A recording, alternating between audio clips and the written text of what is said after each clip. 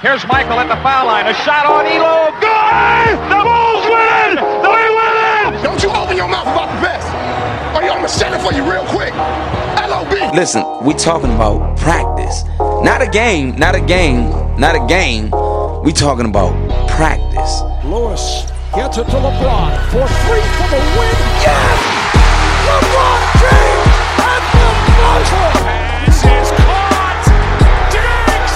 Sideline! Touchdown! Unbelievable! Vikings win it! What was your mindset when you stepped in the batter's box? Go yard. I mean, I'm a pitcher. Why not swing as hard as I can? I got nothing to lose. It's nothing to man above. Don't put you in situations that you can't handle. Instead of saying, why me? They're saying this is what he want me to do. And, Cleveland! This is for you! The way we approach the game is the same way we approach life. You do the right thing. You make the right play. Make the right play. And in life, it's the same thing. What do you feel in your heart is the right thing to do? And you do that. You know, it seems so simple, but sometimes the simplest things are the hardest things to do. And I think it's just that.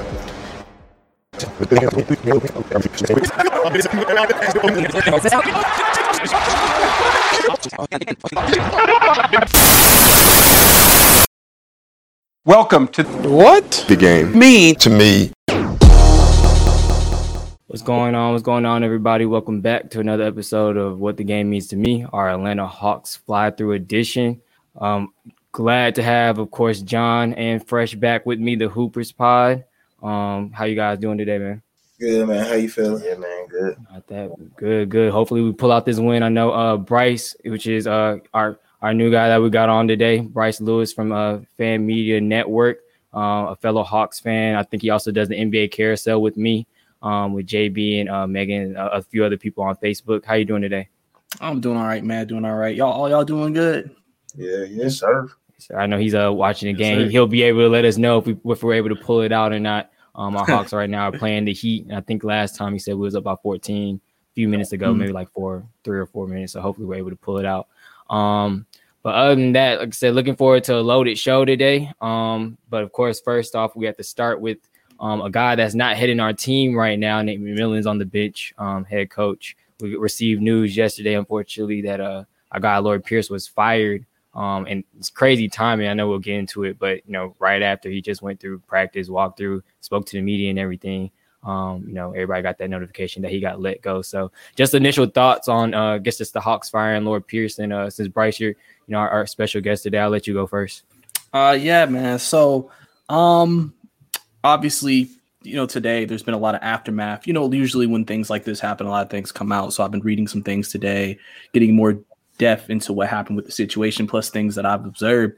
Mm-hmm. And basically, man, it sounds like it got to a point where somebody had to go. And it wasn't something that they could wait to do, because basically in one of the articles, it basically said that the players went to management and said, we need to make a change. Right. So when that happens, it's all right. The players are saying this, something has to happen. Yeah. And, the craziest thing to me when I read everything today was that Lloyd Pierce has actually kind of been a little shaky with the players ever since he first started coaching. Oh, wow. And it initially started with John Collins, because John Collins wanted the offense to run through him a little bit. Mm-hmm. And basically, apparently, according to the article, that Lloyd Pierce kind of scoffed at it a little bit and said he was selfish. And so that kind of got him and John's relationship off to a shaky start. Then there was another one on Cam. Cam felt like, he's been a big question in the Hawks community, people wondering already if he's a bust. But a lot of people have basically in the article, he basically felt like he was singled out and he was targeted at practices. And so he didn't really feel 100% comfortable with Lloyd. And then obviously the Trae Young stuff, which is the star of the team. Also the fact that at the competitions committee that they have there in the offseason, where they change rules and everything. Yeah. Lloyd Pierce basically called out Trae and said, I don't like the way he draws fouls. And apparently he hates the way he draws fouls. Oh, wow. So if your coach is not in agreement with the players and the players feel that, there's a disconnect. Mm-hmm. And the fact that they had to go to the assistant coaches just so they could get Lloyd Pierce suggestions because they feel like they couldn't go to him themselves, that's a pretty big deal to me. And so that's why I definitely feel like the players were ready for this voice. I think, so far, by looking at the game, we have 19 seconds left. We're up by 12, so we're about to win. Okay. And we've played basically 4 games with Nick McMillan as our head coach, and we would be 3-1 on the year. So with him as our head coach. So it seems like clearly with a new voice, they seem to play better, especially when I watched the game tonight. I saw a really good defense. We played really good defense tonight, better team defense. Trey put a little bit more effort on defense. And also there was more ball movement. I didn't feel like it was Trey Young eccentric tonight. It was kind of everybody was involved, especially with Bogdanovich coming back. So overall, I like what Lloyd did for the community. I like that, what he tried to do for Atlanta. But as a coach, it just seemed like it just wasn't working. And the relationship with the players wasn't there. And so if there's anything he should take from this experience is that maybe if he ever gets the opportunity again, he needs to learn how to work with people better. Because, I mean, if your players don't like you, I'm not saying they're throwing games or anything, but they may not go that extra mile because, I mean, I really kind of don't want you here. So do I really want to win? And then that's going to be reflected on you, and then they're going to keep you. So that's just my thoughts on it initially. Yeah.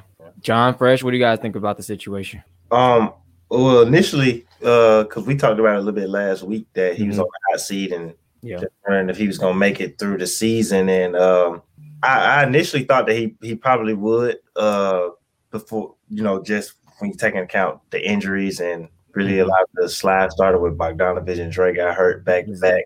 Yeah. When he got let go, like Bryce said, he had to dive a little deeper and figure like this can't just be about the losing. It's logical for, some of the issues they've had.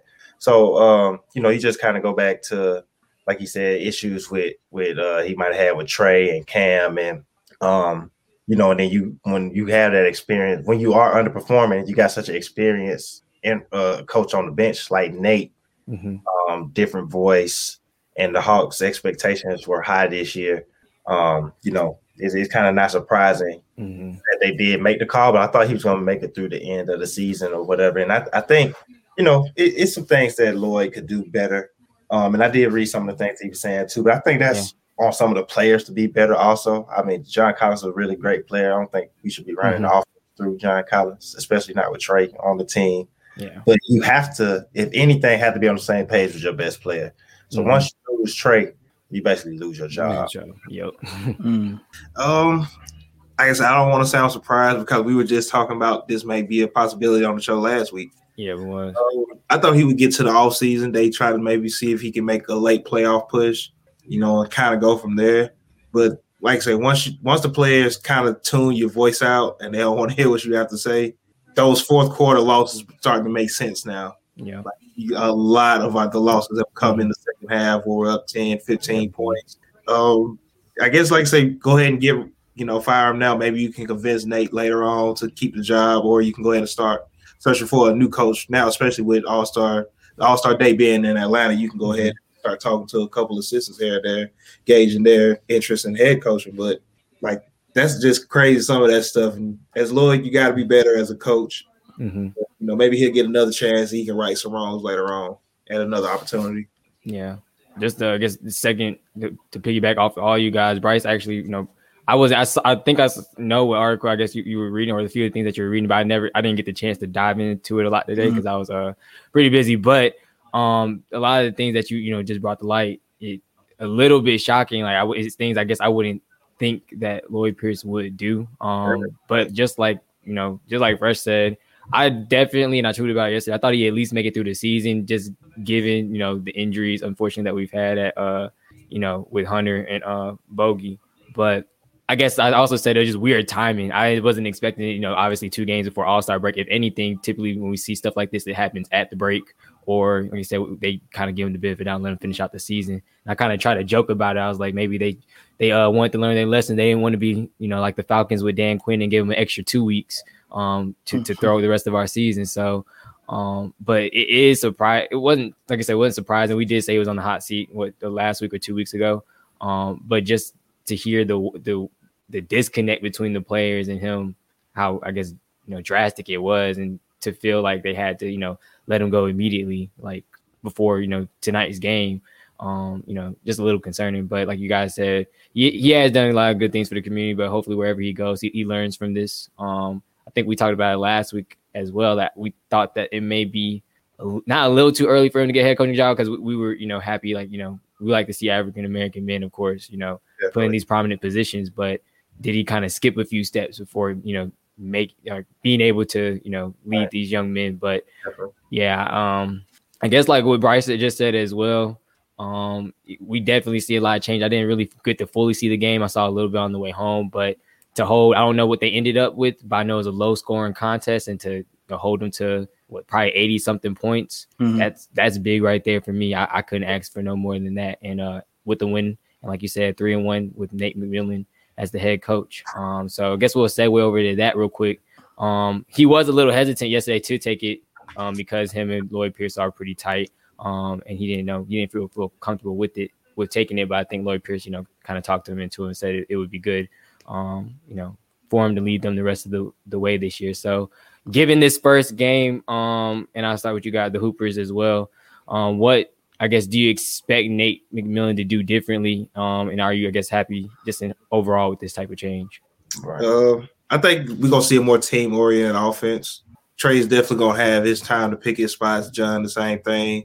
I think he's going to preach ball movement first and then defense 1B, because that's one thing. That's two things we know about Nate McMillan. He's going to move the ball, and they're going to play great defense. I did see what he said. He didn't know if he wanted to take the job full-time. He said 3-1 already with him as head coach. Maybe he finished the season off strong. He changed his mind. I don't know if Trey is going to really buy into extra ball movement. Like I said, he's putting up great numbers already individually, basically 28-9 the last 2 years. So when you kind of already are set in that, is he going to want to change and hear what Nate got to say about some offensive philosophies? Yeah, I was actually reading before we came on just to the talk that Nate was having with Travis, the GM, about, he didn't necessarily come down here to be the head coach, so it caught him off guard. Like you said, him and Lloyd are pretty tight, and Lloyd Pierce kind of convinced him to take the job. Nate is an experienced coach. He's had some success.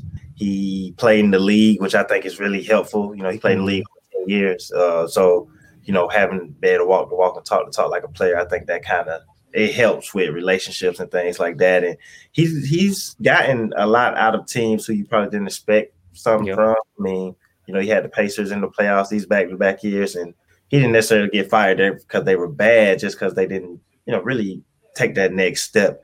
But I like Nate. I think they're definitely going to play, defensively. It's going to be at the top of his priority, and like you said, ball movement. But I think he's going to get the help of getting players back also, because as we get healthier, the team is still going to be set up to make a run into the playoffs. So I hope he considers taking the job. I also kind of feel like he felt kind of funny about taking the job with another African American losing his position. Exactly. Yeah. I think that what makes it a little funny also, especially since he sold him on coming here. He said that Lloyd Pierce really sold him on his plans, and that's why he agreed to take the job on the bench. But I like Nate and that experienced voice for such a young team. We got young main players. I think will help them to make a playoff push. Exactly. Bryce, what do you think, Nate? Well, one, are you happy about the change? I think a lot of us kind of, like I said, on the fence, but definitely happy overall to see him be, like I said, playing better. I think I just put a partial pass, said the whole team's body language is different now. But one, are you happy with the change, and what do you think he brings differently? Yeah, I'm happy with the change. I think it's always good, when the players tune out. It's good to have another voice in there, and him being another voice and a familiar voice. Because you kind of see this a lot in certain situations on teams. Players maybe prefer an assistant coach over the head coach because they feel like there's more of a connection there than the head coach. And you can kind of maybe say that's what happened with the Clippers. When Ty Lue became head coach, and I think this is a good move. I think even Nate even said he can't really make full adjustments with the team till after All-Star break. So what they're going to be doing today, which obviously they won, and then tomorrow when they play Orlando, is just small adjustments, and then they can make major ones later. And I think the good thing about where we are right now, we're still in playoff position. We are now, I think the Heat was the team above us, so now we beat them. So we're probably a game behind now for that 10th spot, which is that cutoff to actually get a chance to get into the playoffs. And we're getting healthier because, like I said, Bogey came back. DeAndre Hunter should be back beginning of April, late March for that late stretch. And as long as we don't have any serious injuries, we should be good to go. So I think Nate's going to be really good for us because Nate has success in the regular season. He's had regular season success with Portland and Indiana. It's just his issues have been the playoffs. And we can worry about that because what's the ownership group's main goal this year? Make the playoffs. They some people wonder if we should still be in a rebuilding year right now, but they fast track playoffs. And Nate can win regular season games to get you there. So I do expect us to play better. I think a lot of people have been questioning Trey throughout this entire process. And I just want to say, I think Trey can adjust. I think Trey truly wants to win.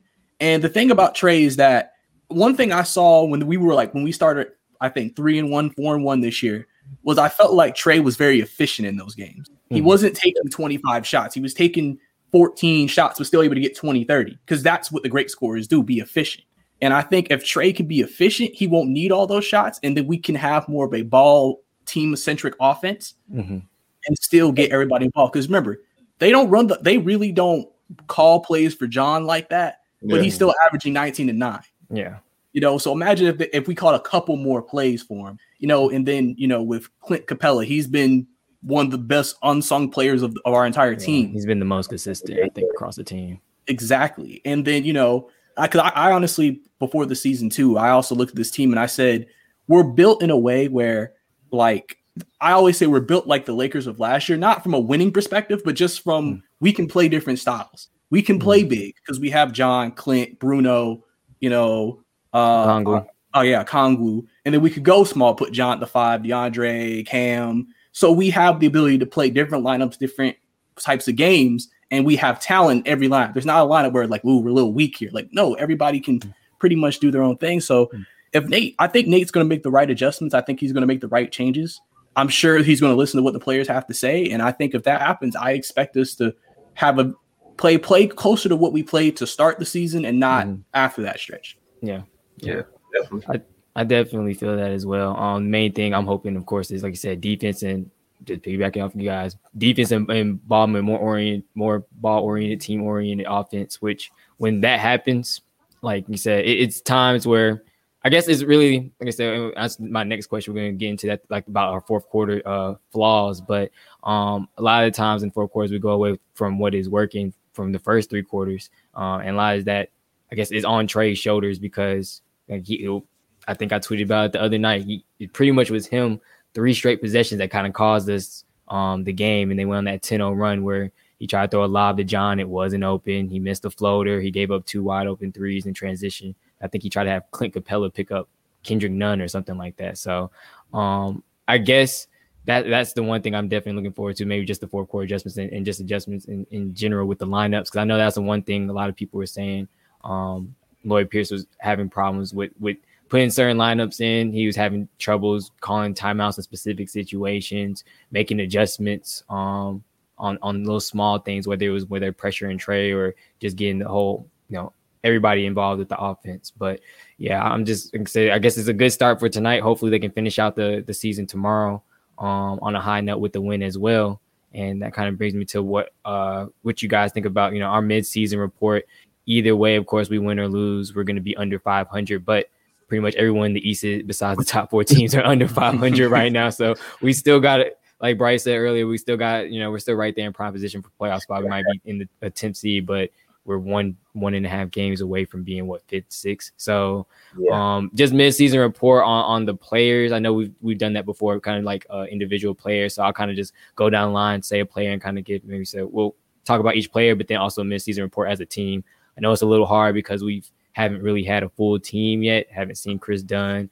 Bogey made a return tonight. Pretty solid. I think he only played 18 minutes.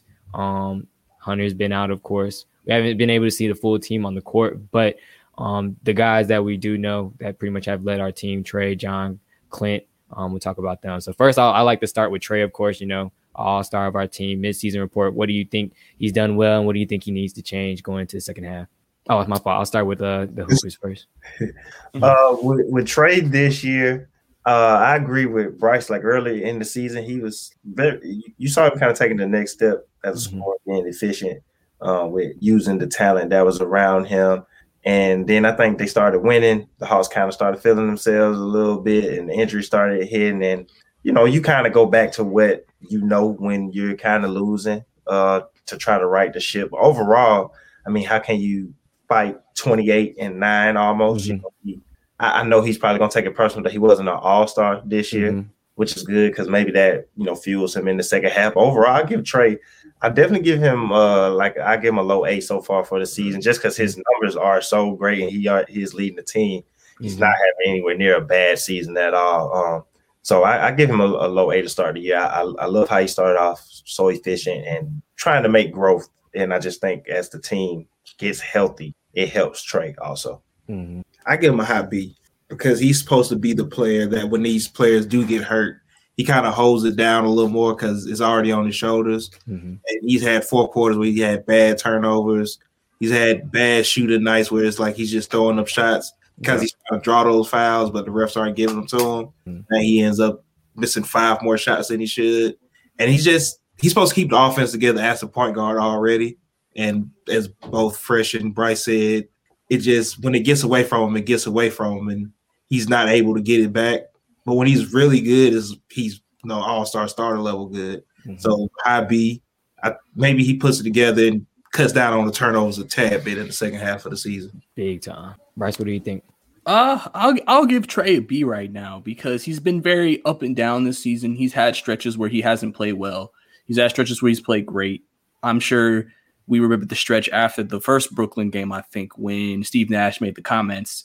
Then I think the next, I forget, like 8-9 games, he averaged like 15 points a game. And that's like, that's Trae. He doesn't average 15 points a game. Yeah. And so I think consistency is going to be big for Trae in the second half of the year. I do think Trae, I think Trae's a guy who obviously we know he's limited defensively. Like he can only do so much because of his size. So offensively he has to really take control. And he's been having high assist numbers, so he's been getting people involved, and he needs to keep that up. That's going to be important. But I think smarter shot selection. One thing I saw in this game tonight against Miami, he usually when teams trap Trae, he kind of sometimes takes that long distance three because he's just like, I got to take a shot because I can't get a shot up. And tonight, he really didn't do that. He was scoreless all the way into the second quarter. And it wasn't necessarily a bad thing. It was just they were trapping him. They were pressing the entire night on the Hawks. That's why the Hawks had so many turnovers. But he wasn't taking those risky shots. He was trying to be, okay, let me feed it to other people. Let me see if they can get a better shot. And I think that's how, if he continues to play that way, I think if we talk about this at the end of the year, his grade will go up. Because, again, it's about trusting his teammates, not taking that wild shot. Yes, you can make the shot, but you don't always have to take the shot. Right. And so if you make the right decisions in key situations, I think Trae will be fine. Because people forget, his rookie year, he was third in fourth quarter scoring. So he could be clutch. Because Trae can close out games. And I'd rather Trae not have big first halves, but then second halves come alive when we need him most. But as long as the first half, everybody else is doing their thing, I think Trae, he's being the leader of the team in that situation, and he's bringing us home like a star player is supposed to do. I can't be complaining, but right now, I'll give him a B so far. Yeah, I'm right there on the same way. Kind of like B plus. Like John said, for the same reasons. There's times where he's played spectacular. Like I know I was watching the game towards the end, coming home, and he had 3 threes in a row, 9 points right there to help close out the game to put us up that 10 points. But there's also been stretches where I think and unfortunately, I know because he's young, the stretches I think we've seen where he's been bad has been right after something happens in the media. The John Collins and Trae Young situation, the Steve Nash, comment, just things like that to where, or even like say friction with him and Lloyd Pierce, like things like that when they get out, that's kind of like when we kind of have seen his bad stretches come. And John said it earlier, just honestly for me, just cutting down the turnovers, making the right pass, right decisions. Obviously we could see it was a difference between him helping us go up by 10 today versus on Sunday he helped us lose that game pretty much because he gave up a 10-point run. So just being smarter with his decisions and just like I said, being more confident with his whole team. Like I said, just like we've been saying, preaching more team-oriented ball, passing it up, giving it to the guys that either have the hot hand and helping to finish out the game. Like you say, you don't have to have that big first half. But if you help close out the second half with either smart decisions, either taking that shot or making that pass, and that's more helpful in the long run, obviously. So I say B plus as well.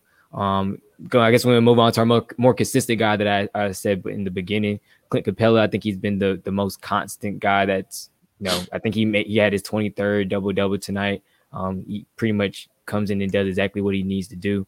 I guess grade for Clint Capella, and I'll start again with you, Bryce. I'll give Clint an A. You know, in my last show for Van Media, I actually interviewed Bob Rathman, obviously our TV play-by-play announcer, and you know, he told me some stats that, you know, Clint's top 5 in blocks. I think he's number 1 in rebounds. I think his efficiency is top 10 in terms of front court players. Clint has done a lot of things for us. A lot of people didn't know what we had in Clint because remember, he was hurt when we traded for him last year. Yeah. And people were also worried because, you know, the NBA, everybody shoots threes, and like Clint's not really a guy who can, like, you want him away from the basket. Plus, he's not the greatest free throw shooter.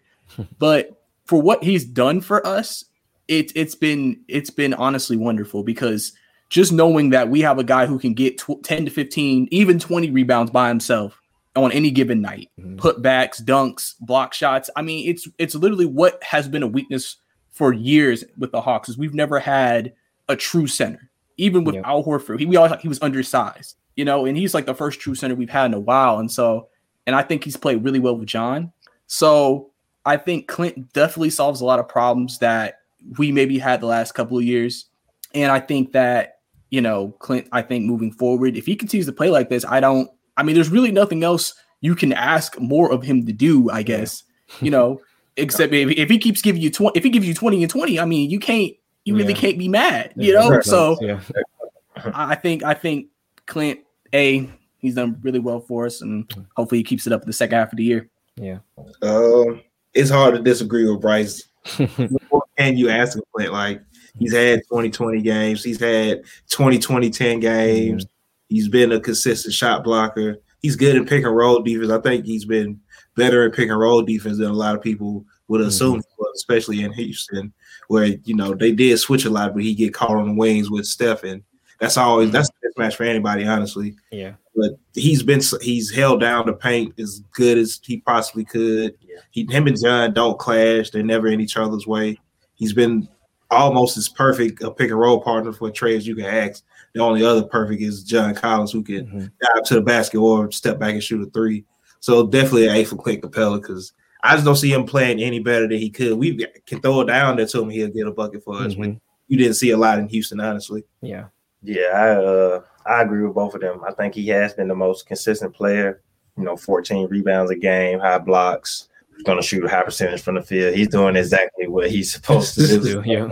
And like you said, coming from the injury last year, we didn't really know what we did have in him, but you can tell he's healthy and he's definitely engaged and fitting in, and he fits right with the Hawks league, seriously. So yeah, exactly. Sure.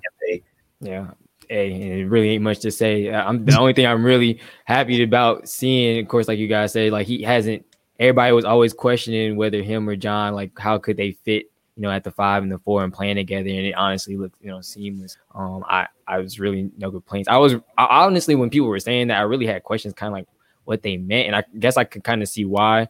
I guess John's expanded role, being able to, you know, stretch the floor a little bit better. He's been able to knock down, you know, the three or short corner shot or whatever the case may be a little bit more consistently. So I guess that's where the concern was. But he was starting to do that last year. Like every year, his shooting percentage has improved, and his range has, you know, stretched out further and further. So, you know, it's hard to argue with the A plus.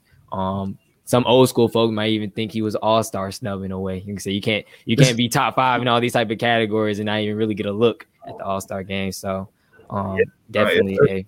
What was I say? Who's next? John, of course. I know this might be kind of short as well, but I guess mid-season report on John Collins. Yeah, with John Collins, I give John a B for this year. I think he's about where he's been, you know, in the range he's been the last few years for scoring, just like a point or two down from last year. My only problem with John is I do see that his game has expanded offensively. He's getting better shooting the ball. He's good pick and roll. But I just think it's kind of overrush for him to want the ball to go through him. I don't think he's that creative offensively where we need to necessarily play through him. And I just think this year was too easy of a year for egos to kind of get attached and to let the media play in a part into what's going on this season. So we just seen that effects with some friction of the team or whatever. But I mean, with that said, he's still 19. 18 a game, 18-9, 19-9 a game. So, you know, him and Trey, I think, could be valuable partners going forward. We'll see if we still have John after the trade deadline. But I give him a B so far this season, just because I do think he's the one person that's been pointed at as where he may have some selfish tendencies with the team. I don't necessarily agree completely with that, but I can see where people come from with it. Yeah. I'm going B plus because as his game does get better, you expect his numbers to rise too. But you know, he was basically 20-10 last year, 20-9 last year. I know there's more talent on the team and there's more players who can create with the ball in the hand, so you expect numbers to be down a little bit. But I would expect his numbers to go up, with Trey numbers to go up, because there's going to be attention on Trey, and there's going to be so many open spots for him in different spots on the court that you would just expect him to hit those shots and take advantage of some mismatches. And while he does it some nights, he doesn't do it for whole games every night, whereas he might have a big first quarter and then kind of starts to disappear in the second half, or he won't have a big first half and then have a big second half. But by then, sometimes it's too late because now we've let another game get away from us. So, like I said, a B plus just because the skill is getting better, but the production didn't really rise how a lot of people thought it would. Mm-hmm. I'm gonna go B plus 2. One thing about John, I think, is obviously we know that he's in his last year before he's a restricted free agent. He's going for a max deal or something very, very close to it. Yeah. So obviously, you know, he's feeling like I have to prove myself. Mm-hmm. And, you know, both of you like make really good points. My thoughts when it comes to him getting the offense run through him is like, obviously we're not going to run the offense through him because of Trey. Yeah. But I do think we could sometimes give him more looks, because sometimes you have those games where we're kind of like, oh, he's going to get his points off, like, you know, pick and roll alleys and, you know, putbacks and stuff like that. Because like you've said, John's game has expanded where, I mean, he can do the turnaround J, 3-point, get to the rim. He can pretty much do it all over the floor. And so I think, and you've seen nights where, you know, if Trey was struggling or somebody was struggling, John might have 35 that night, 30 that night. Mm-hmm. So he's capable of getting points. Because one thing I always say about John is if we trade John, then who else on the team can do what John does consistently like John? Mm-hmm. You know what I'm saying? Like Gallinari, like, are we sure? He can shoot better, but what else? You know? So I think John, I think if they do decide to maybe get him more involved offensively, his numbers might tick up a bit. But right now, for what he has done for the season, I think he's played well. Mm-hmm. You know what I'm saying? He's done basically what he could do, I guess, with the opportunities that he's been given. The fact that you're seeing that he works so well with Clint Capella and Trey, that's like huge. So clearly he's not a guy that you bring in there and it's like, oh, how does he fit? He kind of fits kind of seamlessly. And I think that's super important. Yeah. So I wouldn't be surprised if John's numbers even takes an uptick, like I said, second half of the year.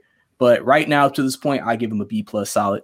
Yeah, I think we did this before, probably episode 3, I think, with grades. I think I'm gonna give him the same thing. I think I'm gonna give him a B plus because in that episode I said he has stepped up in games where we were missing, you know, guys. Maybe Clint Capella was sitting out, Trey was sitting out, and obviously we have had other guys hurt. So he's stepped up in times where he's had to, and like I guess I pay a little bit more closely attention to numbers and stats sometimes because he is on my fantasy basketball team.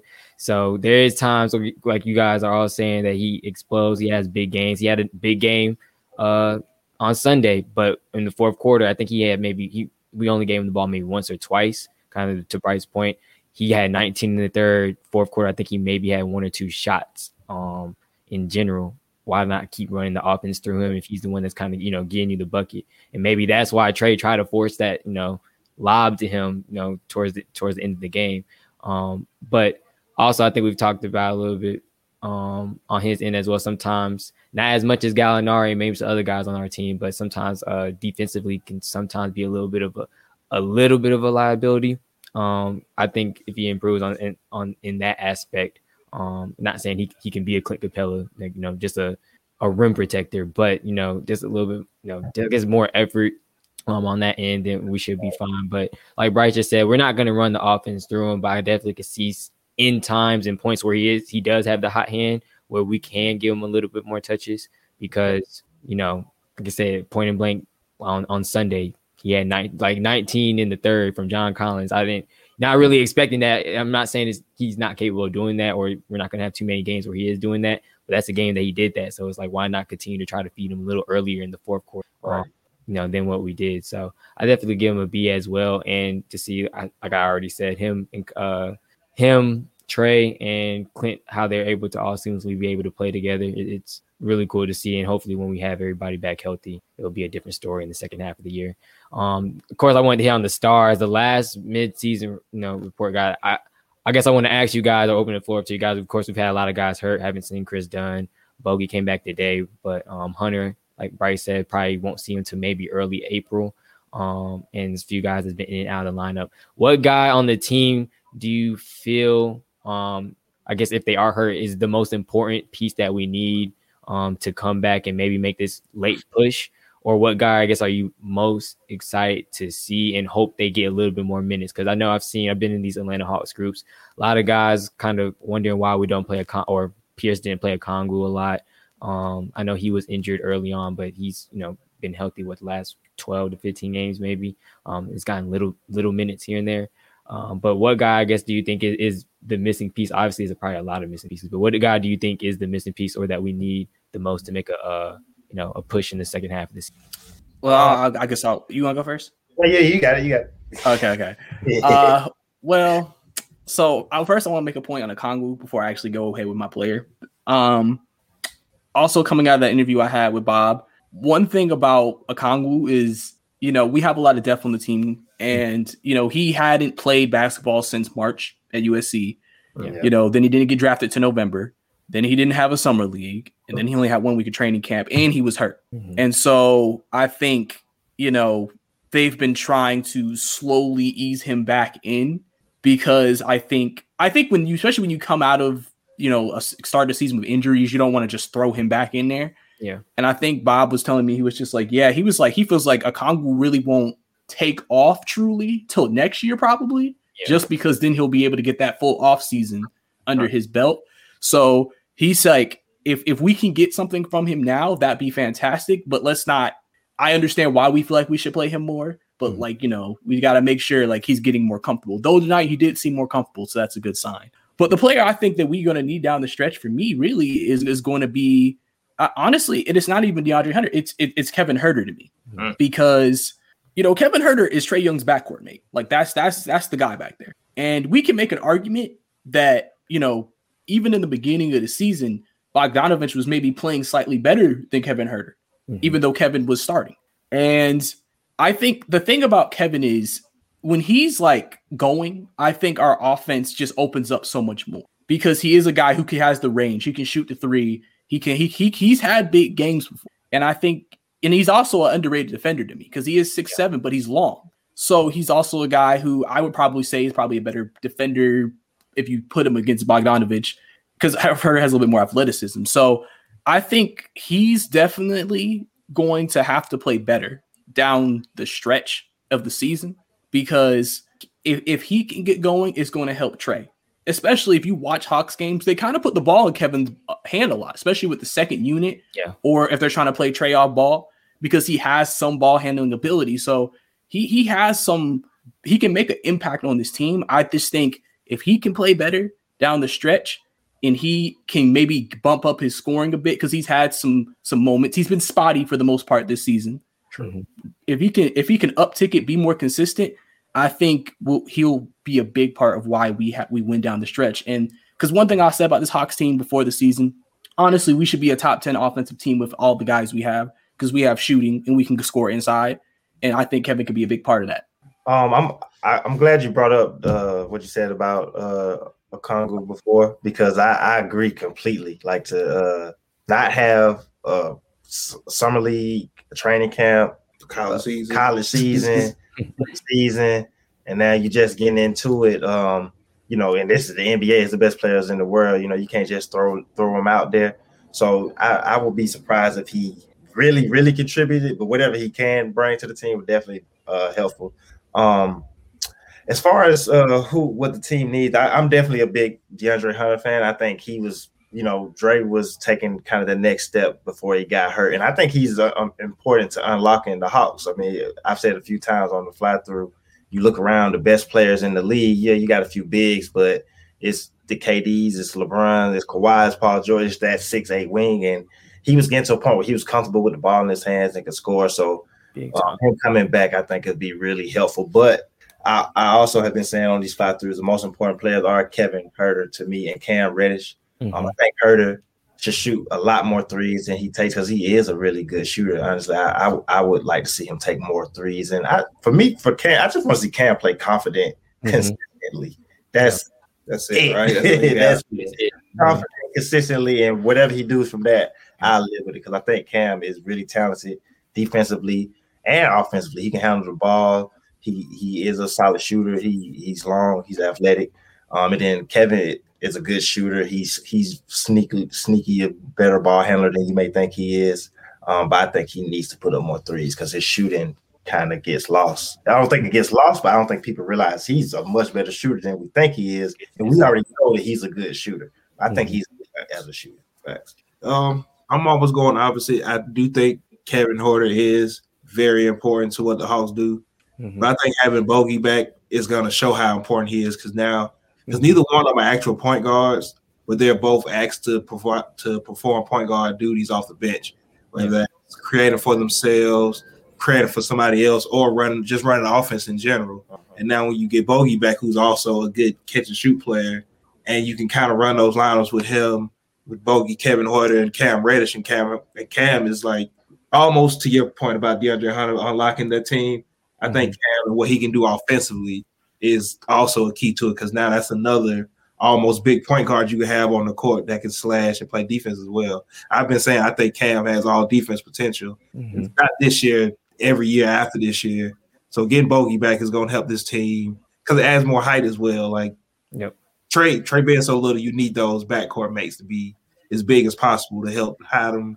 Well, help them on defense, I should say, not hide them on defense, but to help them on defense and on offense. Yeah.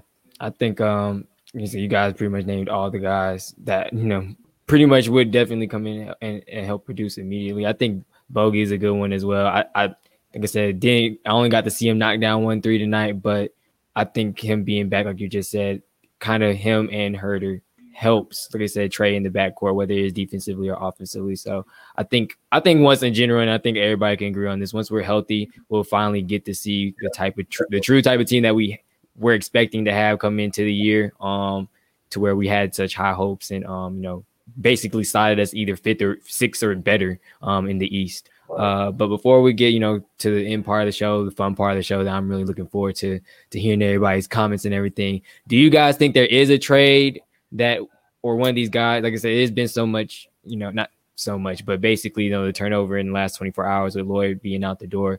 Do you think there's any possible trades that we do make with veteran guys that we brought in? A lot of people in the beginning of the year kept saying, we brought these guys in to where, yes, they can help us and push us over that hump to become a playoff team. But if necessary, depending on how the year goes, we can maybe ship one of these guys out for maybe a proven star, young guy that can still fit with our core. So do you foresee us making any trades, with whether it's players like coming or going for the second half of the year? No, I don't think so. I think Travis is one of those GMs that he knows what he just put into this team. So he at least wants to see a healthy year with the coach for a full year. I think the team being hurt from day one starting with Gallo, Chris Dunn, Rondo being in and out of the lineup between COVID and his injuries, then having Bogey out, then DeAndre Hunter, and then Lloyd Pierce getting fired on top of that. We basically haven't had a full team all year. Yeah. And I think Travis would like to see maybe see some of these picks play off, see just this team pay off and play well together, and maybe if not push for the playoffs this year, definitely push for the playoffs next year. Yeah. Yeah, I think John Collins is a name that's been in trade talks. I don't think we should trade him. I'm going to hope that we don't. So maybe his restricted free agency may play a part in that. But as you said about Travis, our GM, he did come over from Golden State, where Golden State kind of built through the draft and free agency picks, not through trading a bunch of players. They like to build organically. And I don't think it's a direct fix out there now, unless you're making like a huge splash for whatever that player is, which I don't think that player is out there. So I think the team kind of tries to stick together, get healthy, and like we said at the beginning of the show, you know, you're 2 games out of the 7th spot, so you have a good week and you're in the playoffs. So I would prefer that we, you know, just get healthy, hold down what we got, make it through the All-Star break, come out there, break firing. So I don't expect any big trades, but you have to acknowledge the John Collins talk. Yeah, I think we're gonna stand pat too. When they were first initially talking about what they would want for John, they said a high lottery draft pick. So that's a team that's at the bottom of one of the team on the Western Eastern Conference right now. I don't think anybody's going to give up their lottery pick, especially since this is supposed to be a really good draft this year. I don't know if people are just going to throw picks out there like that. So I think we're going to stand pat for sure, as we should, because I mean, honestly, I kind of, you know, if you actually think about our starting 5 and you think about our starting bench lineup, you know, I mean, it actually looks really good on paper. You know, if you think about, you know, Trey, Kevin, DeAndre when he comes back, John, and then Clint in his second unit, especially if Rondo plays better, you got Rondo, you got Bogey. You know, if you want to maybe put Cam, then, you know, Okongwu, and then Gallinari, it's like, you know, that's not bad. Like that's you got scoring from bench to starters, and exactly. I just feel like that's why Travis put the team together the way he did, because he's like, with this should be in the Eastern Conference, this should be good enough to get us somewhere, and then it's a start, and then you can look at, okay, do we really need to make any changes here? Do we need to make any changes there, and go from there? Definitely. All right, so that's pretty much, you know, Hawks talk. Of course, we had to get it in. Now we're going to transition over to everybody knows NBA All-Star Weekend is upon us. It's coming in the next few days. We've been chosen, been switched from Indianapolis to here in Atlanta. I don't know why they chose to host it here.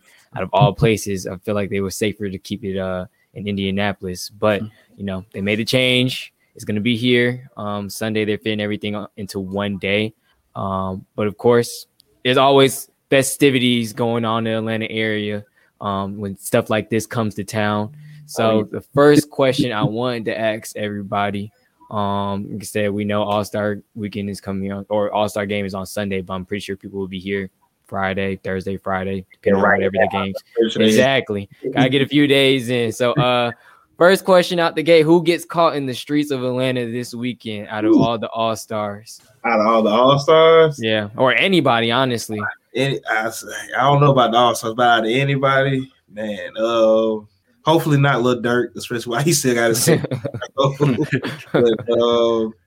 Lil Baby is gonna be somewhere. So if you lucky, especially with James Harden here, of course. James Harden out, so under Magic City doing the deal on the wings, then might have get a 10-piece real quick. The Will gonna be there. Yeah. Right. I expect to catch James Harden in the streets, and I expect to catch the young All-Stars out here. Oh yeah, for sure. Trying to enjoy their times, their first time. I wish it was warm. We might catch Kyrie in some pickup games. I feel like he would come out. I know. Yeah, I think so. Yeah. Out here. Yeah. I mean, if you had to put your money on it, though, what guy do you think would get? You know, because I talked about it a little bit, of course, in my calls the past week. If you had to put your money on one of the guys that's getting caught, slip up, you know, maybe in one of them, you know, the black little limousine vans that be riding through down 85 up 85 all the time, or even a guy that, you know, maybe on the side of the club, whatever the case may be. If you had to put your money on one of the guys, you know, getting caught on camera and then making it to social media, who would it be? I think we maybe got one consensus answer. We might have to leave him out of it, but if it was any other guy besides James Harden, who you think besides I wouldn't be surprised if Joel Embiid was caught out there. That was my next. Yeah. He know he likes to have a bit of a life. He likes to kind of adventure a little bit. So I wouldn't be surprised if he be out there. Maybe with Ben. You know, him and Ben.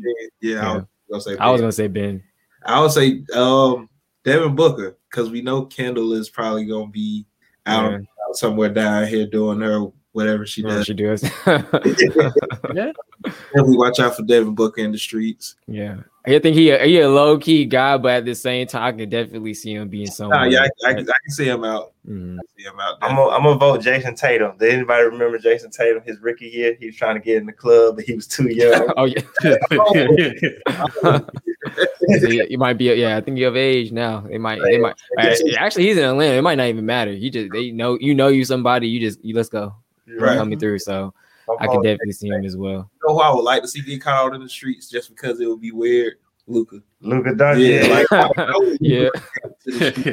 He like, yeah, I was supposed to be here. Let me go ahead and see what they talking about. I'll be hearing, Lou Williams, like I said, Madison with the Wings. Everybody be out here and there. I could definitely, like this supposed to be my home. So let me see.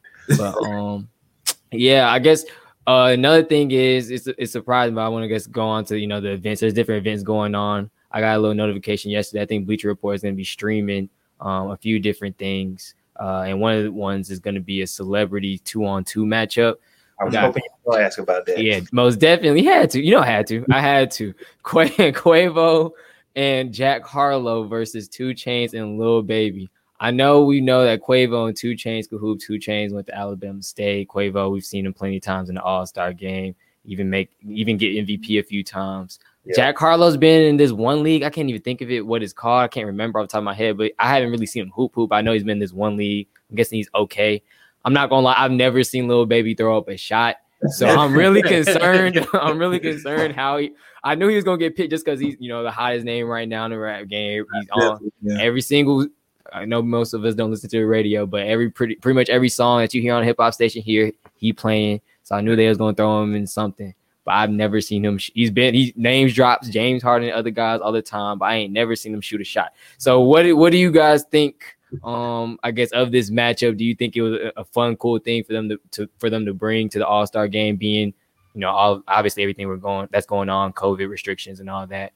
Do you think it's a cool idea? And I guess which 2-on-2 matchup do you think takes home the trophy? I got Titty Boy and Lil Baby. Just off the fact, Titty Boy. Oh my! You say you gonna take him? Yeah, I got 6'5", 6'6". Yeah, 6'6". That is right. Yeah, who gonna guard him? I think he gonna be good enough to cover up for whatever Lil Baby can't do, which is probably nothing on the court for real.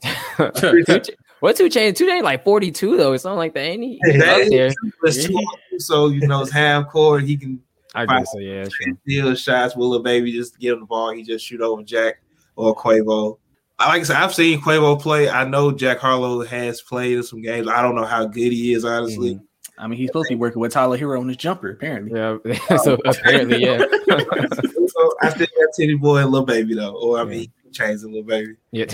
Yeah, I'm definitely going with Chainz. He's the best player out of them all. But Quavo is probably the best athlete. He was a pretty good quarterback here. So we know he's active. He got those legs. Right. So, but I'm going with Chainz. He's just throwing the ball. He's shooting over everybody. Yeah, I mean, I'm gonna go ahead and just take Quavo. For what I've seen, he feel like he could take over a game. He might just be like, Jacqueline, you gotta touch me. I got it.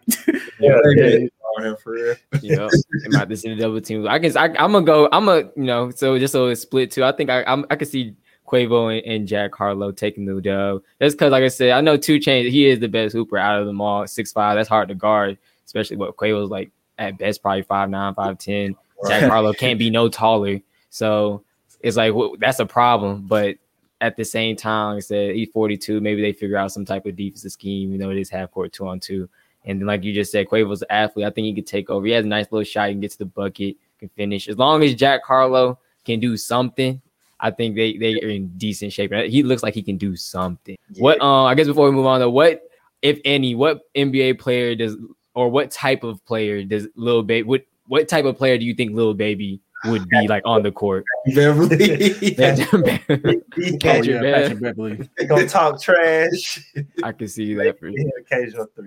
He just, I don't know why he just like he I don't know, like fast, but like not a good fast, like just everywhere out of control type fast. Yeah, like I could never see like a Pat Bev type guy.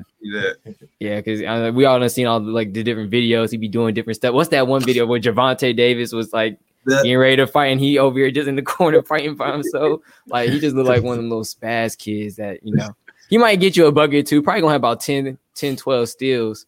And if it's unlimited fouls, he hacking. So definitely had there. Definitely hacking, and none of them are fouls. Crazy, but I guess we'll move on, of course, to the actual events of the night, or the one night, squeezing everything in. So the first, not the first one, but the halftime show is going to be the dunk contest. It's a little weak this year. We only got 3 people participating. Sorry, was it Cassius Stanley? Anthony Simmons and Obi Toppin. So out of those 3 guys, I guess kind of like, what are you expecting, and who do you think may take the trophy out of those 3? I truly don't know. I mean, neither. Obi been hurt all year. Really, he ain't even really played. He ain't touched the court that much, of course, with Julius and Nerlens Noel. Excuse me. Playing decent ball. Anthony, I didn't even think he could really dunk like that. I didn't really seen him dunk in the game. He's more so of a kind of like a 3-and-D guy, I thought. And I think Cass is the most bouncy, but I'm taking Anthony Simons just because he's the biggest wild card for me. So I'm just taking the wild card. He's taking the wild. Yeah. I'm gonna go Cassius Stanley because, like you say, he definitely has the most bounce out of all the 3 players. I really don't know what to expect from Anthony Simons, honestly.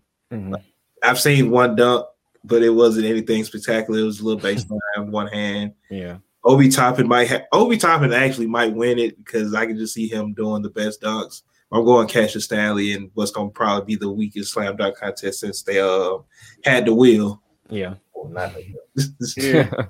I think I'm going to go ahead and go with Obi. I think it's 3 people. I mean, it's a halftime, so they kind of got to do it quickly. So you kind of got to probably bring out your best dunks. I think Obi's probably going to have the most creative dunks out of everybody there. It's always the guy sometimes in these low-key, seems like really great dunk competitions that, guys like an Obi Toppin comes out and, plays, really well and, has the best dunk. So plus he gives me this feeling that he's probably going to try at least to have the most spectacular dunks also in the contest. Yeah. I don't know either. I don't really want to go with him just because he's a Knicks guy, and they're starting to kind of make me a little angry the way they, not angry. Sorry, Chris, off the ball network guys, but, I'm actually happy for him, but at the same time, I don't want to see them win anything else at the moment. So I'll take Cassius Stanley right now. I do know he's probably the more bouncier guy. I haven't really been able to see him in game action or anything, but I couldn't see Obi having the more creative dunks, but I feel like he would have the more creative ones, but can't finish them. So I feel like somehow Cassius Stanley may take the trophy. But guess we'll move on next to the NBA All-Star 3-point contest. I think this and the skill challenge will be, the before events before the actual game. So NBA All-Star 3-point contest, we got Stephen Curry, Donovan Mitchell, Jason Tatum, Jaylen Brown, Devin Booker, and Zach LaVine. Pretty healthy amount of guys and pretty big stars as well. All these guys are playing in the, an All-Star game also. So out of these guys, who do you think takes home the trophy? Star-studded event. Shout out to Zach making the transition from dunk contest to the 3-point shootout, but I'm taking Taking Steph. Yes, gotta take Steph. Taking Steph with Devin Booker coming in second. Devin actually broke up. I remember Steph won, then Clay won, and then Devin came and broke up there trying to dominate the competition. So but I think Steph wins this year with Devin in second place. I'm going Donovan Mitchell. I like his form. He has he has like how Ken Griffey Jr. had the perfect home run derby bandstands. Donovan Mitchell has, I think, was going to be a perfect 3-point shootout stance. And Utah is so good. I mean, they might as well win something else for real. Like exactly. I'm not going to win a championship, so at least they can have the say they got the 3-point shootout winner. Right. Yep. So I'm going I'm gonna go with Devin Booker. I think Devin Booker is going to get his second win. Just how hot he can get. You know what I'm saying? So, because honestly, it was going to be Damian before he pulled out. So, but my second place guy would have been Devin Booker. So I think he's going to light it up. Yeah, I think I want to go. I want to go Devin as well. I just like him as a player. I think he, just adds to that. I guess that trophy case of second 3-point contest champion. So I think I don't know. I think he takes it well, but it's hard to go against Steph, like Fresh just said. It's really hard, especially the type of season he's having as well. It's really hard to go against them. They're probably not going to win the championship either. might as well take home another trophy and be another 3-point contest or have another 3-point contest trophy at home as well. But I just like Devin Booker. For some reason, it's speaking to me today. Devin Booker got to take the trophy home for a 3-point contest this year. And then the last one that we got is the skills challenge, of course. It's been pretty, I guess, fun and eventful event to watch over the last few years, especially since they've added the big man to the competition. So this year we got Luka, Chris Paul, Julius Randle, Sabonis, my fault, and Vucevic. I don't know. I really don't know who I would go with here, but Fresh and John, who do you guys think wins this one? I think and Robert Covington, he's in it also. Oh yeah, Robert Covington, yeah, my fault.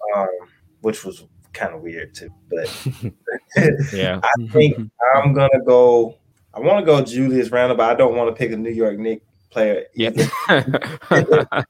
So I'm gonna take Chris Paul to win. I think this is his last big All-Star weekend. So let's go out with a bang. Chris Paul. Chris Paul was definitely my safe pick. He still is my safe pick to win it. I don't know, man. I think I'm gonna go big man. I'm gonna go Sabonis. I think outside of because I think the toughest part is probably gonna be the shooting. But he's a pretty decent shooter, so if he gets time and has a decent lead on somebody, he can probably knock down the shot at time. But he is a good pass, so he does have good enough handle to get up and down the court. So I'm going with Sabonis for the win. Yeah, I'm actually go with Julius Randle. I think depending on people watching the Knicks, I mean he's expanded his game a lot since he left LA. He can do a lot of different things. So I think he's pretty athletic. He's actually not a bad passer. He can shoot it. When he gets that portion of the skills challenge. So I think he'll be able to catch some fire, get a little lucky. You need some luck in the skills challenge. Yeah, and I think he'll come out with the victory. Yeah, I want to go Chris Paul as well. Another guy. Shout out to my fantasy basketball team. Another guy I got on the squad. Like Fresh just said, I think he got to go out with a bang. Might be one of his. The way he's playing now, who knows? But I was about to say one of his last big All-Star, weekend, All-Star game weekend. So I think he can take it. Looking at the other names on the list, I don't know who challenges. Probably Julius Randle, like Bryce just said, that's probably his biggest challenge in my opinion. Maybe I shouldn't throw salt on Luka's name, but Vucevic and Sabonis, I just don't see them really, speed wise and shooting wise. I know they're both capable of knocking down shots, but if I'm not mistaken, do you have to hit a half court shot now, or is it? Oh no, that was a different event. That's when they had the WNBA players, a young guy, and then an old guy. I don't think they've done that in a minute. So I just think they probably struggle a little bit on the shooting, whatever it may be. I think it's with free throw or threes, but yeah, I'll take Chris Paul and agree with Fresh on that one. And I know it's going to be hard for us to kind of predict, being that they don't draft till Thursday. But do we think that LeBron James? I think it'll be his 4th straight if he does win this All-Star game, 3rd or 4th straight All-Star game win, or do we think Team Kevin Durant takes it? Like I said, I know it's probably kind of hard to decide. I guess we first can maybe predict who takes who, maybe a guy or two. Who do we think LeBron drafts first, or who do we think KD drafts first, and then who do you think maybe comes on top with the? This is going to be the toughest year for LeBron. He hasn't won every time, but it's because he's always had the number 1 pick, so he's been able to pick KD or Anthony Davis. So this year, I'm really interested to see who his first pick is going to be, because nobody really stands out for me in the starting lineup. He's going to pick KD before first and Anthony Davis. So this should be an interesting year for LeBron. So I'm just taking Team KD just to see something different, because I think he ends up getting Kyrie and James Harden, and that's going to be they both going to get hot. So I got Kyrie winning MVP this year. Got to be his 3rd MVP, second or third. I got Kyrie winning it. Yeah, I think it depends on who has the first pick, but I think that 2nd pick is going to be real important as well, because it's only 2 picks, but it's going to be whose plan is going to get messed up first? Like I say, with LeBron not really having that person he would pick first. Where is he going to go?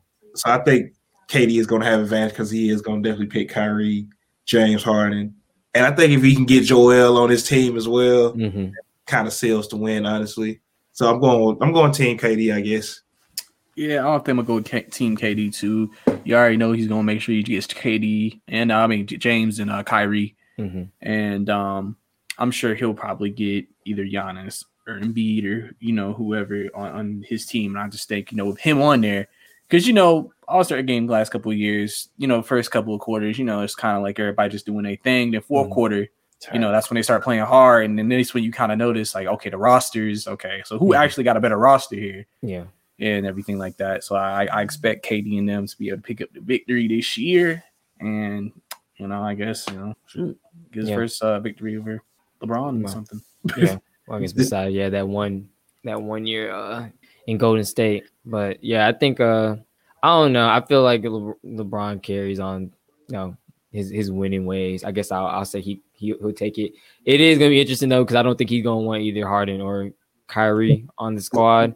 Like you said, if even though he's not playing, KD has Kyrie and Harden on one squad, and like you said, fit him with Giannis or Embiid, it will be pretty tough to beat that type of squad. I think they're also doing the same format they did last year when what is it, like they have to get to, or it's whoever scores the first 24 points after whatever they were set on or whatever, or 24 added on to the score, whoever's leading, whatever, and then whoever gets to that whoever gets to that score first wins. So that was interesting to see last year how everything played out. Unfortunately, it had to end on an Anthony Davis free throw, but I think that would definitely help build the intensity, and it'll be guys saying interesting to see who LeBron does pick first, because there isn't one guy that really, really stands out, and if there is one, more than likely it's probably one of the Nets, maybe James Harden, and I don't really know if LeBron goes that way. He doesn't get the first pick, but all in all, I think it'll be interesting. Hopefully, there's some type of competition, and I guess I shouldn't fail to mention, shout out, I guess, for them to put it together, because they are, putting a lot of the proceeds to HBCUs and COVID-19 relief and all that. So I guess shout out to the NBA for doing that. Even though we still kind of think they shouldn't have put on a NBA All-Star event in the first place. So. But yeah, man, appreciate everybody, for tuning in. Appreciate you guys for hopping on. Of course, before we do end off the show, I do want to make it a little bit more Hawks related, and or actually two things before we end off the show. I wanted to ask you guys, who do you think is I guess the dark horse to possibly make it to the finals this year? I know we've seen a lot of surprise teams be really good. The Jazz probably sticks out in a lot of people's head right now. Freshest 76ers are still number one in the East, so they're doing a lot of big things with all the changes that they made this offseason. So who do you think is the dark horse to possibly make it to the NBA Finals and win the NBA Finals this year? Dark horse? Dark horse to make it the dark horse for me to make it, maybe not a dark horse team for most people, but I would say Miami, just because where they started at and getting Jimmy Butler back. And they just play with a different confidence with him on the court. So I can see Miami, getting some matchups and they're going to feel like they can beat anybody, even if they're the 8 seed. So confidence won't be a problem for them in the playoffs. So I think they could be a dark horse in the East to make it. And in the West, my dark horse team is the number 1 seed in the West, because I do not think in the Utah Jazz. Yeah. So I don't think finals, but they're my dark. I guess they're my dark. I just don't believe in this thing. We'll see. That's why we play the game, right? Yeah. I'm going with the Utah Jazz as well, because even though they're the number 1 seed, I think people still expect it to be a Clippers-Lakers conference finals. Yeah. If they can play in the conference finals, I know they're 2-3 right now, so it'll probably be a second round matchup with them. But I don't even think Quinn Snyder got Utah going to the finals. He's just going to win as many games as possible. Get there, honestly. Yeah, I'm definitely going Utah. I don't really have a dark horse in the East, because I think the East is so top heavy. It's really going to come down to Brooklyn or Philly. But if I had to pick somebody, just off how the team is made up, and if they get the right matchup, I go with Charlotte. I think. Yeah, I was like, to the NBA Finals. LaMelo Ball. He's one of the players. He doesn't run from matchups. He doesn't run from nothing. Gordon Hayward is just a really smart player. He's going to have them in position to win. And then when you have a player like LaMelo Ball, who gets everybody involved and can score himself, it's going to be tough to beat. And Malik Monk, even though it doesn't go noticed, Malik Monk is one of the best 6 men in the NBA. He just hit another game. He just hit a game winner the other night. He's like at least 3 of his last 4 games, he's had 20 points. Mm-hmm. Just little stuff like that. They get hot against the right teams in a season that's kind of crazy. You never know. COVID can happen in the middle of the playoffs, and like 6 Raptors are going to be out tonight. Yeah, that could happen in the playoffs. Honestly, like only 6 players, but like 6 players and 4 coaches for the Raptors out tonight. Yeah. So something like that could happen, and they just get hot and make threes and play good defense. And next thing you know, they're in the finals. Western Conference. I'm actually gonna go with the Portland Trailblazers. I think, obviously, Damian's not scared of anybody. CJ, when they get healthy, Nurge.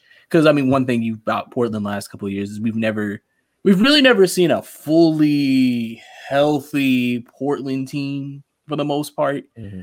And right now, this is the most healthiest they've been, even though they don't have CJ and Nurge. But outside of those two, they've been pretty much good to go. And with the offensive firepower they have, they can score with any team.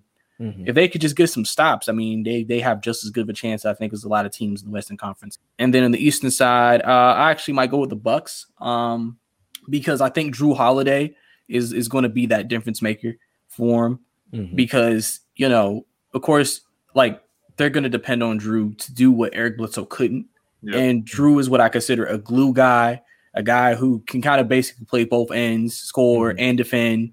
You know what I'm saying? And to take that pressure off Giannis, because really, in the playoffs, you kind of saw like I said it was like if you stop Giannis, then it's Chris Middleton, and there was really nobody else because Eric Bledsoe was unreliable. Mm-hmm. Drew Holiday's more reliable. So even if you stop Giannis, you got to do with Drew Holiday and Chris Middleton, and that gives you a better chance. Yeah, I like that. I like that pick. For me, I think in the West, I don't even know if it's dark, but it's just what I would like to see somehow, some way, even though it's probably never going to happen. I'd like to see the Phoenix Suns, make it. I think they've been playing really good ball. I think they've been overshadowed, of course, by the heavyweights in the West. A little overshadowed, not much, but they've been playing really good ball. Chris Paul, of course, I think Mo has said it. I wanted to say, but I think Mo said it. He's probably, if outside of LeBron, probably the best guy still playing to where you put him on a team and he instantly makes your squad better. And makes everybody around him better and makes you a contender. So I think I would like to, like I said, that's my dark horse more than likely. They probably a second round exit, being all the top heavyweights in the West, but that would be a really cool team to see to make it to the finals. And I just like Devin Booker, so hopefully he gets there sometime time in his career. But East wise, I think I like to see freshest 76ers. That's my dark horse. I think I would like to see them get to the NBA Finals as well. Embiid's having an incredible season. He's second or third, maybe if not first on some people's MVP ladder right now. Ben Simmons is probably going to win Defensive Player of the Year. It seems like you said with that coaching change and personnel change, we're putting more shooters around those guys. I think they've kind of taken all. Like I said, they're number 1 in the East right now. Hopefully they continue to play the way they are. And Tobias Harris is having another great year. Of course, no surprise because Doc Rivers is coaching, and of course, his best years as a Clipper was with Doc. So, the team seems like they have some type of a groove, some type of a rhythm, as long as they stay healthy, and we don't see something like John said where everybody catches COVID and they're all out, because I think they have had to deal with a few COVID and injury related things this year. So as long as they're able to stay healthy, I think that's my dark horse to possibly make it because they play defense and they can hit shots. So. Right. That's all you really need, but that's tough to touch, stop, and match up. And they got a lot of mismatches on the floor as well, especially with Embiid being at a point forward center type guy. I know we all saw that little move he made. I think y'all tweeted about it. That move that it was nasty. Yeah, that was pretty nasty. But like I said, last thing that hit off was want to circle back around, make it Hawks related, and you guys can also plug in your shows, let everybody know where to find you guys. And of course, I appreciate you guys for, being on with me tonight for sure for another Atlanta Hawks fly through. But what change or what's the number one change you like to see from the Hawks in order to, like I said, we had high hopes. 6, we said no worse than 6 this year. So what's the number one change they need to make in order to make the playoffs in general? And like I said, you guys can plug away and let everybody know where they can find you. Yeah. The number one change I would like to see from the Hawks is just being able to close out games. So turn up that efficiency in the fourth quarter, play smarter. Mm-hmm. ball, try to get timely stops, and kind of avoid kind of like the little silly fouls in the end that makes your team start reeling. But I think the Hawks, they've lost. I don't know the number. I had it earlier, but they've lost a good amount of games in the fourth quarter when going into it with the lead. Like way too many games, and they should have lost 12 out of 20, something like that. I think it's around between 10 and 12 games that they've had the lead in the fourth quarter, and they've lost those games. So you can say, young growing pains, this and that, but that's something I would like to see them get turned. First thing, I know they can't fully control it, but it has to happen if they want to make the playoffs. They have to be healthy. Like they just have to be at the end of the year. Like there's no more no ticky-tack injury missing games. Like it got to be as healthy as possible. Hopefully Chris Dunn's come back at some point. Yeah. Like it's just like nobody's even talking about it at this point. Like he's just not playing. Yeah. I think with them being healthy, that's extra bodies they can have, so maybe players won't be as tired, and that helps them in the fourth quarter, honestly, because losing 12 games when having the lead going to the fourth quarter, like you're never gonna make the playoffs like that, honestly, and sustain consistent success. Yeah, for me, honestly, like I said, just play better in the fourth, ball movement, and just remain consistent when you have the advantage. Don't let the other team get confidence getting back into the game. Don't change up when you have a lead is obviously big for me, because it's very important that, that's what good teams do. They're consistent and they know how to close out teams, and we have the ability to close out teams. We just got to actually do it. So exactly. And just to piggyback, literally every single point that y'all made is my points. Got to be healthy at the end of the year. Got to figure out, can't be the Atlanta Falcons of the NBA. I know we're in the same state, play right across the street from each other, but we can't be doing the same things that my Falcons did. And like I said, just playing more so with confidence with the guys, that may need it. Cam, Hunter, we already has stepped up, and then like I said, just finding a groove, finding a rhythm, and have to close out games. So definitely think this team is capable. I know we're all in agreement. This team is definitely capable of making the playoffs, but little changes here and there have to happen, and they have to be consistent in order for them to make that push. But again, I guess we all know we're 1 or 2 games out from the playoffs anyway. So like Fresh said earlier, we have a solid 2-3 games where we play and we win. We're right back in the conversation. So I definitely think they're capable. But again, like I said, appreciate you guys for hopping on with me, talking Hawks, talking NBA, talking All-Star Weekend. Should be a fun little event. And I know, of course, we'll have more to talk about once everything is said and done after the weekend's over. But definitely want to let you guys, give you guys the opportunity to let everybody know where to find you on social media and find you guys' work. So John and Fresh, I'll let you guys go first, of course. Yeah, for sure. So you can follow us on Twitter at the Hoopers Pod, and you can listen to our podcast, the Hoopers Pod, everywhere podcasts are available, Google Podcasts, Apple, all that fun stuff. Every Friday morning, you can catch us on the Off the Ball Network's Facebook page. We do the Hoopers Morning Run at 9 a.m. And then Monday and Friday at 8 p.m. on Nothing But Net Radio on the Dash Radio app. You got the Hoopers Hour every Monday and Friday, 8 p.m. Eastern Time. So, download the Dash Radio app, go to the Nothing But Net channel, and give it a listen. Shout out to the Off the Ball Network for sure. A lot of cool people on there. Yeah, y'all can catch me on Twitter. Still working on the Twitter from actual podcast, which our podcast we just started. It's called the Sport Jam Podcast, where we just cover things in the NBA and NFL. Also, as Jelani mentioned earlier, I have a fan media show for the Atlanta Hawks. Just a quick 10-minute, mainly around 10-minute show, interviewing people, talking about the Hawks. You can see it on my YouTube at Bryce Lewis. You can also catch it on any platform. Like I said, Twitter _Brycey2K, Instagram _Brycey2K.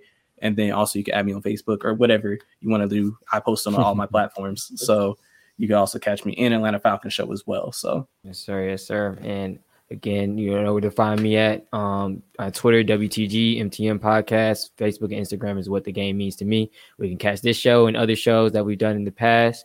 Shout out to Off the Ball Network for giving us this platform, to talk about our Hawks and speak, especially, the guy in charge being a Knicks fan. He was so gracious to let me go live on Off the Ball Network page tonight. So appreciate you, Chris.